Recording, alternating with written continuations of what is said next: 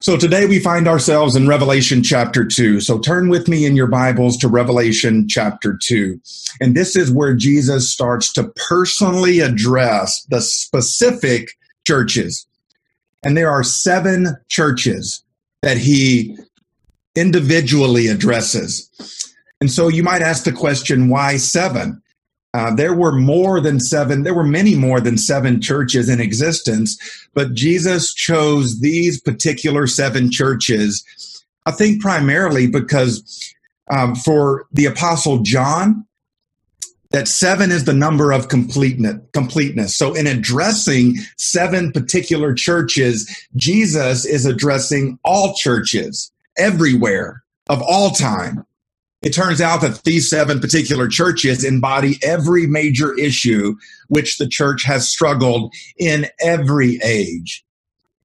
And so I really want us to be open today, in particular, as we camp out in Ephesus, in this letter that Jesus wrote to a church in Ephesus. I want you to imagine being there. I want you to imagine gathering and the pastor of the church reading a letter from the Apostle John, this legendary pastor. He is the last living apostle.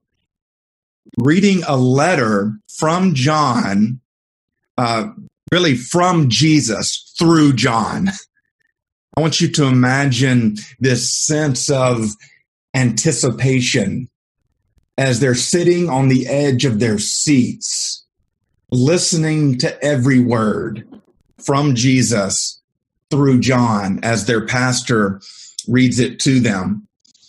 Before we jump into the scripture, let me give us a little bit of background on Ephesus, this church in the city of Ephesus. And at the time, Ephesus had a population of around 250,000 people, which made it a major city.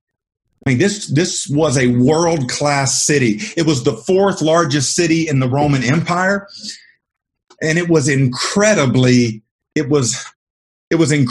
pagan. One commentator says that Ephesus was a seething cauldron of cults. They had in Ephesus one of the 7 wonders of the ancient world, which was the Temple of Artemis, or also called Diana, the Temple of Artemis, which was a fertility goddess. And so this culture for hundreds of years that had centered around sexual perversion as a way of worshiping God. And yet here the church is in this cauldron of cults, taking root in this perverted place and not only surviving, but thriving in this polluted place. One commentator says that Paul stayed longer in Ephesus than in any other city. It was with Ephesus that Timothy was connected.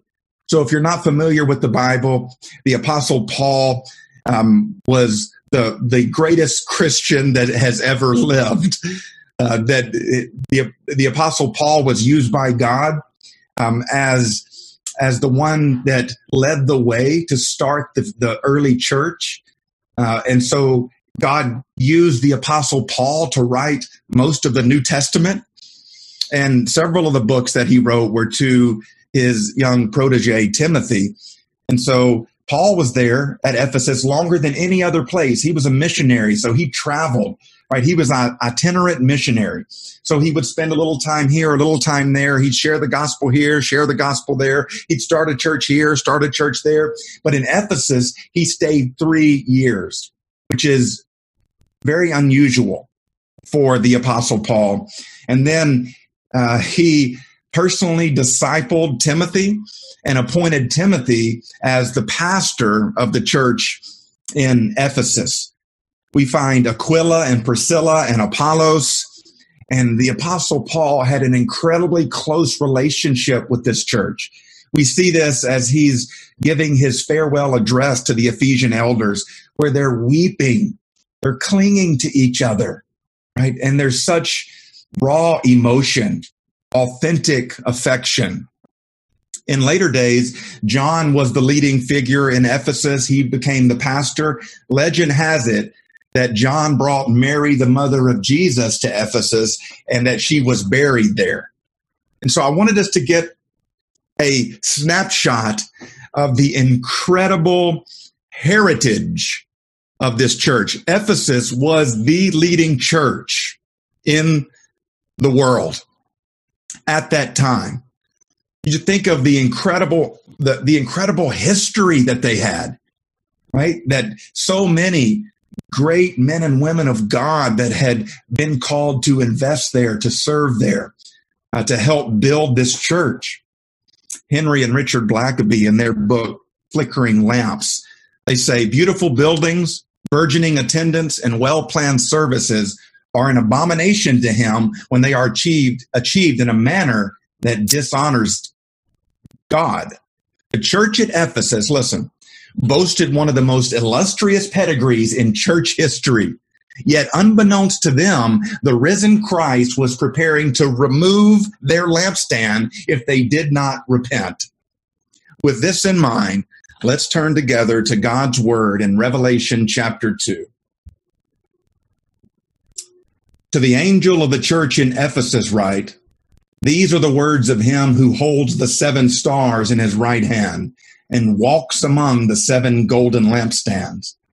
I know your deeds, your hard work, and your perseverance. I know that you cannot tolerate wicked people, that you have tested those who claim to be apostles but are not, and have found them false. You have persevered and have endured hardships for my name and have not grown weary. Yet I hold this against you. You have forsaken the love you had at first. Consider how far you have fallen. Repent and do the things you did at first.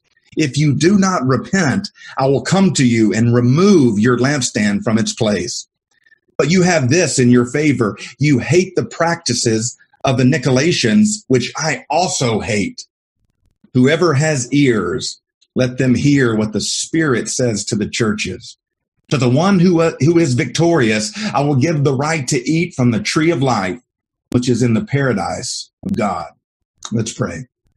Heavenly Father, may your Holy Spirit empower your holy word and build up and bless your people. In Jesus' name, amen. Jesus is here pictured walking in the midst of the lampstands. Jesus is walking among the churches. And we get this sense that, with this very real sense biblically, that Jesus isn't in heaven watching from a distance what's happening, but Jesus is omnipresent, that he is everywhere, that Jesus is always on patrol in his churches. I know your deeds.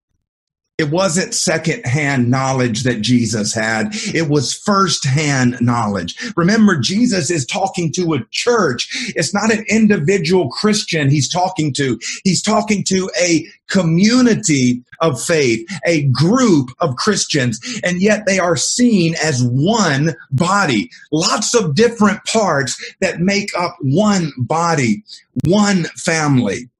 And so the first thing that really struck me was that we need to have an acute awareness of his presence. We need to have an acute awareness of his presence. Jesus in every room. Now, the church isn't a building, it's a body. But when the church gathers, there is something special that takes place. When the church comes together, there is something unique. And so Jesus is addressing the gathered group. Jesus is addressing not just an individual part of the body in their homes. He's addressing the group as they are gathered. as a family. Jesus is in every room. Jesus is in the church 24/7, 365. Jesus attends every gathering. There are no secret meetings in his church. He judges every decision. As I thought about this, I had an idea that I think churches should put an extra chair at every meeting as a reminder that Jesus is present. I know it sounds elementary. I know it sounds ridiculous. But to have this acute awareness of his presence, that as we worship, the one that we worship is present in the room. As we gather, as we deliberate, as we make decisions, right? Where there is a chair and it's not empty, Jesus is here. And we need to constantly turn to the chair and ask, what do you think, Jesus? It sounds ridiculous, but I think it would be very helpful because we have this tendency to do business, to do the church business without an awareness of the presence. We have this tendency, and the longer that a church is in existence, the more at risk they are of operating without an awareness of the presence. Like the church in Ephesus, when you just flip on the cruise control, when you flip on the autopilot, and we no longer are connected, right? We're no longer connected to the Spirit, seeking his guidance for every step that we take. We need to tune in and listen to what he is saying to each individual church, not just back then, but here and now. It's interesting. I thought of this question. If Jesus were to write a letter to your church, what would he say? Right? And he starts here with encouragement. So the good things that most churches are doing. But we can't stop with that. We have to be self-aware to the point that we acknowledge our need for correction, that we acknowledge our need for rebuke.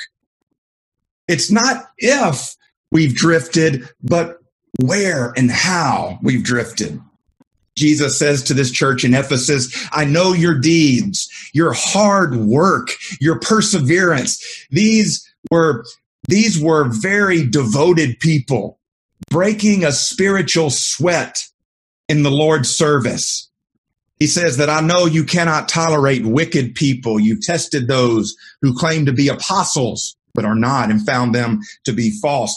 So the Ephesian Christians had a great work ethic. They had developed spiritual calluses on their hands because they had been in the field of the Lord, plowing and planting and working. These people were not lazy. They were not idle. They weren't loitering. And Jesus said that's a good thing.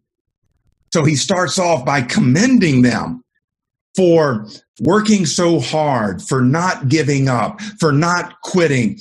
He also commends them for not tolerating frauds.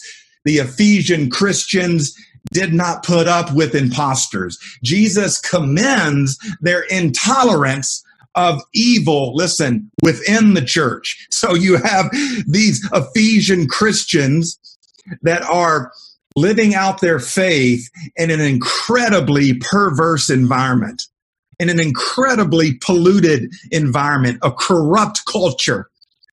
And yet, Jesus isn't judging the Ephesian culture. Jesus isn't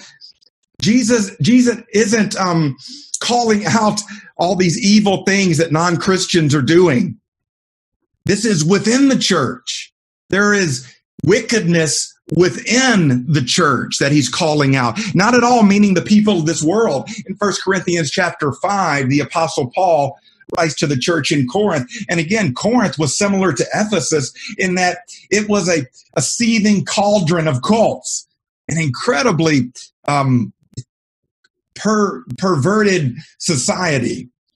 And he says to the church in Corinth, when I wrote to you before, I told you not to associate with people who indulge in sexual sin, but I wasn't talking about unbelievers who indulge in sexual sin or are greedy or cheat people or worship idols, you would have to leave this world to avoid people like that.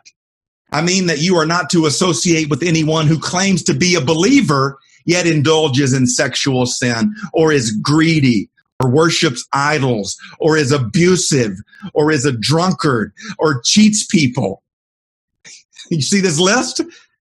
Where the Apostle Paul is saying we are to call out sin within the Christian camp. He says, don't even eat with such people. It isn't my responsibility to judge outsiders, but it certainly is your responsibility to judge those inside the church who are sinning. God will judge those on the outside, but as the scriptures say, you must remove the evil person from among you. So Jesus advocates here in Revelation 2 a zero tolerance policy for wicked people that are claiming to be Christians, claiming to be leaders in the church. He says, I know you don't tolerate evil people, these people that say they are apostles, but you have discovered that they are liars. We have a lot of people in the evangelical church. This is a quote from a pastor named Chris Brooks. We have a lot of people in the evangelical church rightfully concerned with doctrinal heresy. We analyze statements of faith, and if they are off in any way, we criticize that group. But what we have not done is treated behavioral heresy to the level that we should. And so the Ephesians had pristine doctrine. The Ephesians had rock solid theology, but there were people within the church that were deceitful, that were twisting the truth for personal gain. Counterfeit Christians, leaders in particular, he calls them false apostles that are liars, those in leadership that are deceitful and deceptive and two-faced. Paul's farewell speech, we find Paul again in Ephesus longer than any other place that he stayed for 3 years. In his farewell speech to the Ephesian elders in Acts chapter 20, beginning in verse 25. Now I know that none of you among whom I have gone about preaching the kingdom will ever see me again. So he knows he's going to his death, that his death is imminent.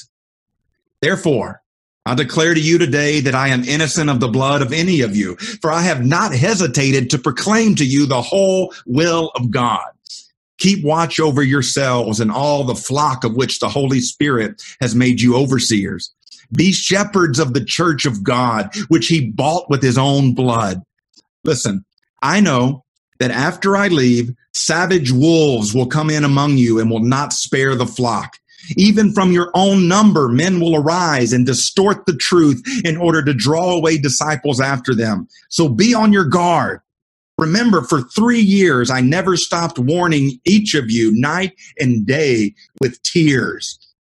So the Apostle Paul warns them, the Ephesian elders, the same church, and many of the same people that Jesus is now talking to in Revelation chapter 2. And he says that be on your guard, be shepherds. That's what he tells the elders. Be shepherds of God's sheep.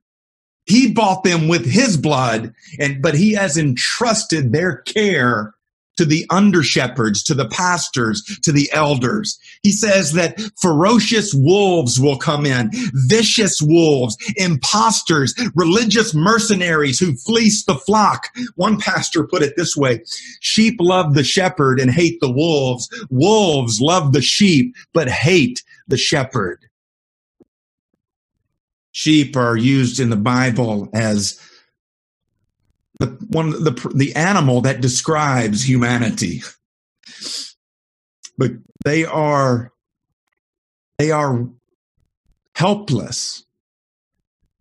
The sheep, the only defense they have against the wolves is flight.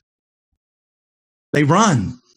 That's the only way that they could escape an attack. Sheep are prey animals. When they are faced with danger, their natural instinct is to flee. Their strategy is to use avoidance. Domesticated sheep have come to rely on man for protection from predators. Sheep need a shepherd. And so the Apostle Paul is telling the Ephesian elders to watch over the sheep, to care for the sheep. And in particular, he says, wolves will come. It's inevitable that wolves will try to infiltrate the flock. And we all need someone that is watching our backs. We need a shepherd. God appoints people. He gifts people to be under shepherds. Not everyone is called to do this. We all have a unique calling, a unique gifting, but there are those that God calls. And Paul is talking to the Ephesian elders. He appointed Timothy as the first bishop of Ephesus, the pastor of the church in Ephesus. We all need those who stand guard at night. We need someone who guides and protects, someone that feeds us, that nourishes us, someone that corrects us, that comes to find us when we lose our way, prone to wonder, Lord, I feel it, prone to leave the God I love. That's the human condition. We are all prone to wonder. We also need someone that is watching for the wolves. We need a shepherd that does not tolerate the wolves. We need a shepherd that does not attempt to domesticate the wolves. We need a shepherd that shoots the wolves for the good of the sheep. This requires one thing of God's people: discernment. It's a spiritual test more than a doctrinal test. Again, these are people within the Ephesian church that had signed the statement of faith. They had infiltrated and were now corrupting the church from within, that were eroding the church from within, weakening the church from within. We require those with the gift of discernment. As I've gotten older, I've come to appreciate those with the gift of discernment. Now, every Christian has the Holy Spirit, but I believe there are those among us that have a special sensitivity to the Spirit. And those are people that I want close to me. Those are people I want in my inner circle. And I hope you do too. To recognize those that have a special sensitivity, that have the gift of discernment, and to invite them in and to listen when they speak. Jesus says they've not grown weary. They've not become discouraged. They've not quit. They are tenacious and resilient, and this is a good thing. So far, so good. They're probably feeling pretty affirmed. Let's go back in our mind's eye to that room where they are reading this letter from Jesus through the legendary Pastor John, the Apostle John. And they're on the edge of their seats. And as Jesus is encouraging them, Jesus is affirming them, and they're looking at each other and they're just like, yes, Jesus, he's seen our labor, and he does see it. Right? Jesus sees the sacrifices we make. Jesus sees the service, even when it goes uncelebrated. Those that have worked hard behind the scenes, those that are serving behind the scenes, those that are laboring, these volunteers that are putting in hours and hours. Jesus sees what often goes uncelebrated. So far, so good, but Jesus isn't done. He said, yet this I hold against you. I want you to imagine the collective gasp as this part was read. What? But this I hold against you. You have departed from your first love. The Greek word translated departed can actually be used of divorce. So the imagery here is very strong. But I have this against you. You have abandoned the passionate love you had for me at the beginning. You have abandoned your first love, which means your foremost love, your best love, your paramount love, your supreme love, your number one love. Remember now, Jesus is speaking to a church, a community of people that have together lost their first love. Their love has grown cold. They have allowed their affection for Jesus and for each other to erode over time. By the way, those are always connected, right? The vertical always affects the horizontal. So when we began to lose our passion for Jesus, it is reflected in how we treat our brothers and sisters in Christ. So if you want a spiritual diagnostic, just look at your relationships with other Christians. And if you have fractured relationships with other Christians, that is an indication that there is a problem with the vertical relationship with Jesus. They had allowed their affection to erode. And remember, Jesus is writing to second and third generation Christians. These are people that had believed the gospel through the witness of those converted through the ministry of the apostles. They're not that far removed from the actual physical ministry of Jesus. They are definitely not that far removed from the actual physical ministry of the apostle Paul. And the apostle John is still alive. He's the one that wrote the letter that Jesus used to write this letter to the church in Ephesus. How much more are we in danger of losing heart? How much more are we, thousands of years later, in danger of losing the essence of church? Here we are, almost 2,000 years after Jesus rebukes the church in Ephesus for drifting from their first love. And what I think Jesus wants us to hear is that hard work isn't enough.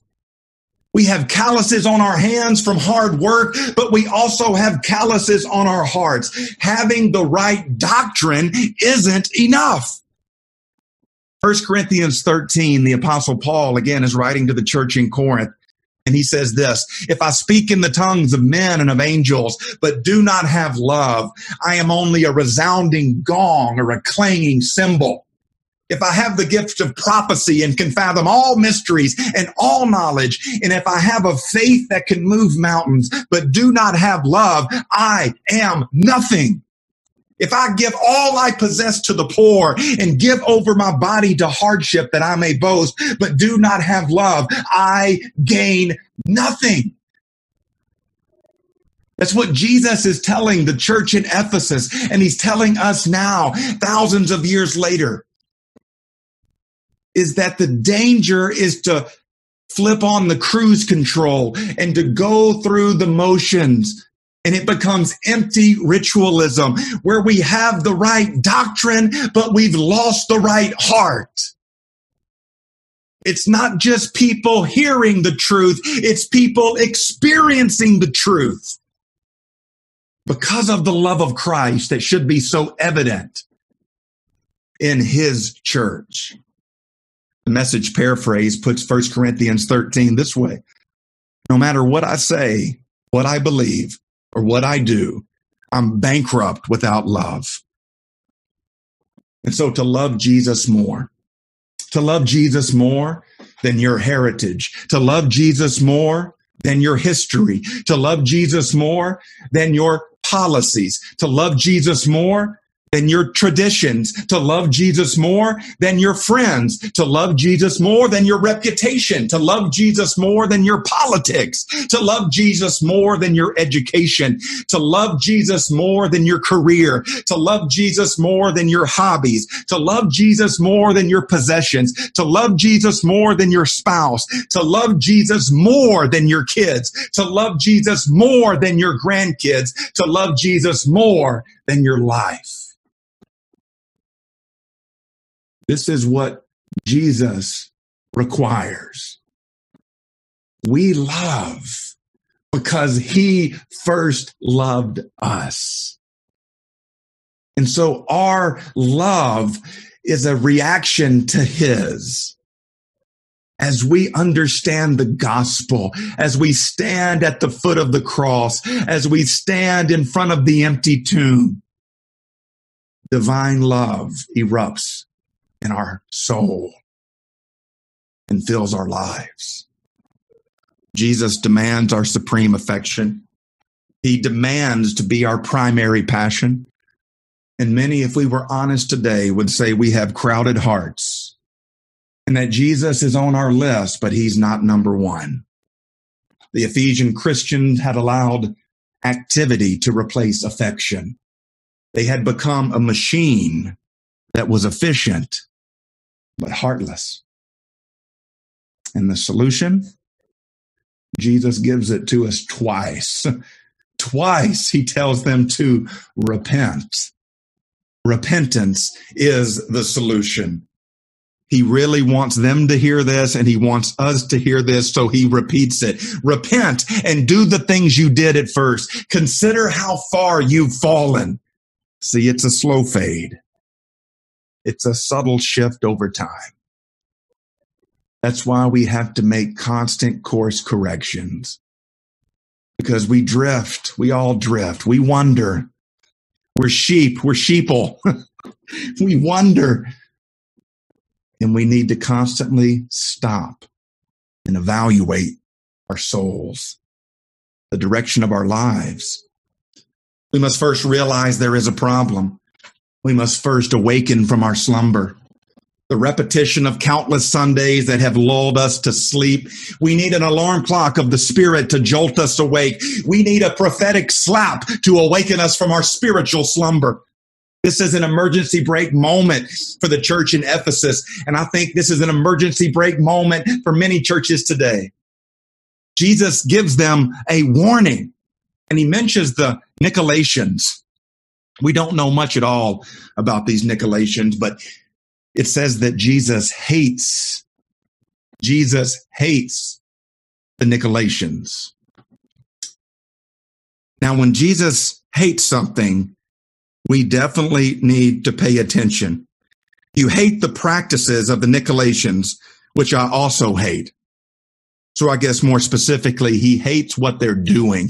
He hates the damage that is being done to his body, to his bride, through the Nicolaitans. And the Nicolaitans aren't a separate denomination, right? They are a part of the church that Jesus is calling out. The Nicolaitans, we'll talk more about them in the future, because Jesus addresses them again when he's talking to a different church. But we need to pay attention, right? We got to be careful here that this doesn't become heresy hunting. You know, there's this tension. There's this tension of guarding the flock from false teaching, those that infiltrate and hurt God's people from within, those that lie and deceive, the wolves in sheep's clothing that are ferocious, that are ruthless. And yet we have to be careful that we don't become these arrogant heresy hunters, you know, where we've arrived like the Ephesian church with this incredible heritage, where they in some ways had this underlying pride of their history. And we can't allow ourselves, right? There's two ditches here. One, right, is where you just tolerate wickedness. You tolerate it, right? And in tolerating it, we condone it. This behavioral heresy that's happening in churches that isn't being called out. So there's this ditch over here where we just look the other way, but then there's this ditch over here where you have heresy hunters, and they have these clipboards, and they're walking around everywhere, and they're evaluating every other group, every word of every song, every word of every sermon that different preachers and different leaders over the years have put out. You have to be careful to avoid both ditches. Let me conclude here with Jesus giving them a dire warning. And I think he gives us a warning. He says this to them: change or else.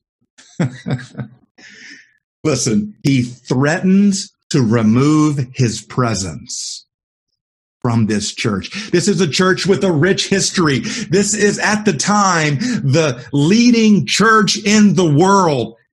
And yet They cannot bank on their history for God's approval. They have to be constantly connected to what God is doing right now in this moment.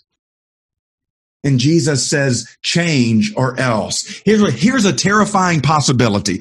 Jesus removes his presence and few people notice. We go on as usual. The tragic reality is that there are churches that refuse to repent, and therefore Jesus has removed his presence. Yet the organization continues to operate.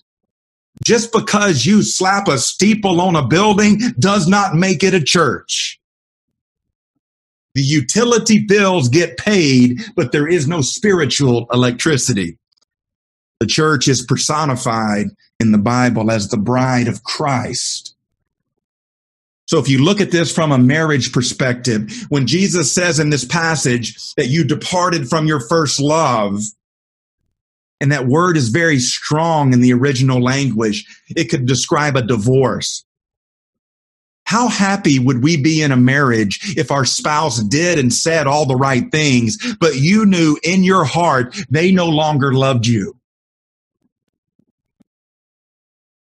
Some of you have been in the relationship that I'm describing. It's formal. It's, you're no longer husband and wife, you're roommates. You're partners in a business of paying the bills and raising kids. You've lost the love. Whatever brought you together in the first place, that love that drove you to this person, that love that was overwhelming, that love that led both of you to an altar where you said, I want to give myself to this person for the rest of my life. But over the years, as months turn into years and years turn into decades, that love if it's not tended, it slowly erodes. You got to stoke the coals. You got to feed the fire or it will die. And that's what Jesus is saying to this church in Ephesus. Do the things you did at first. When you were passionate for me, when you were in love with me, when you were overwhelmed with my presence. What if we tried to tell others about this joyless marriage? Do you think it would create a desire within them to be married? No.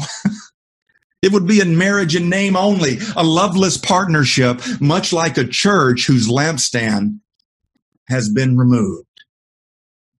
And so as we wrap this up today, I want to drive it home for all of us. In verse 7, he closes out here, whoever has ears, let them hear what the Spirit says to the churches.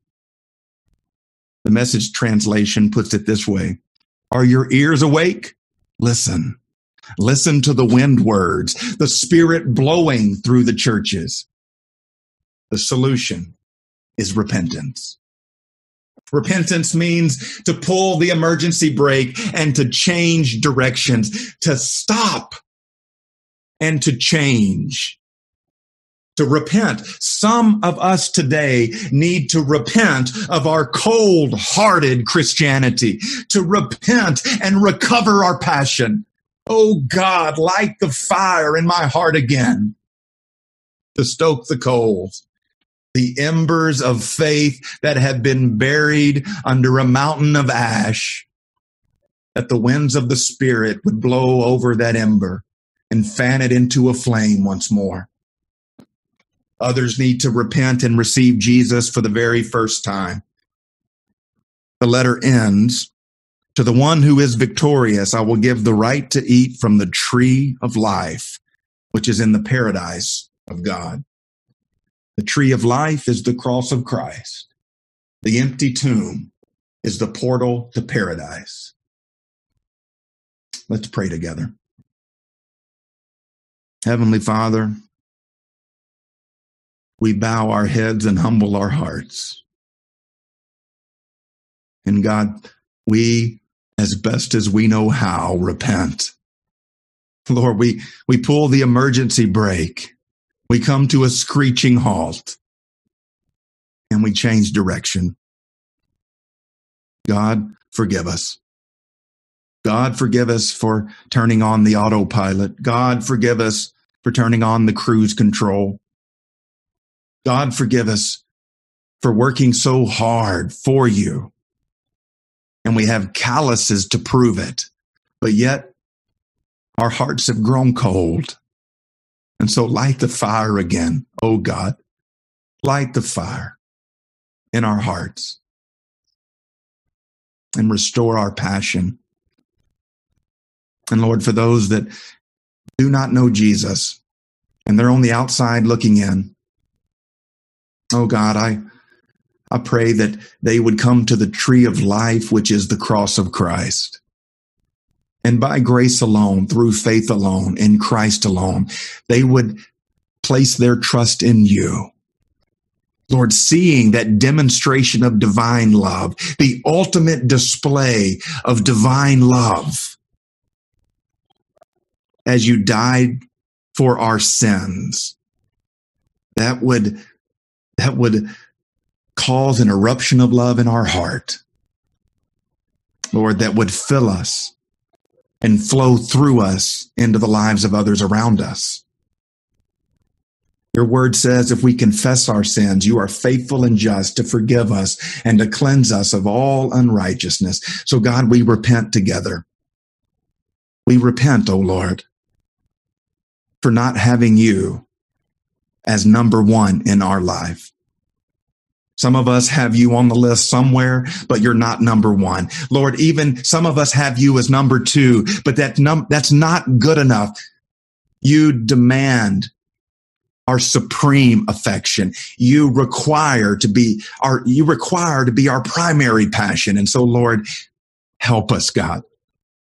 Help us as Christians and help us as churches to not just believe the right things in our minds, but to have the right heart towards you and towards each other.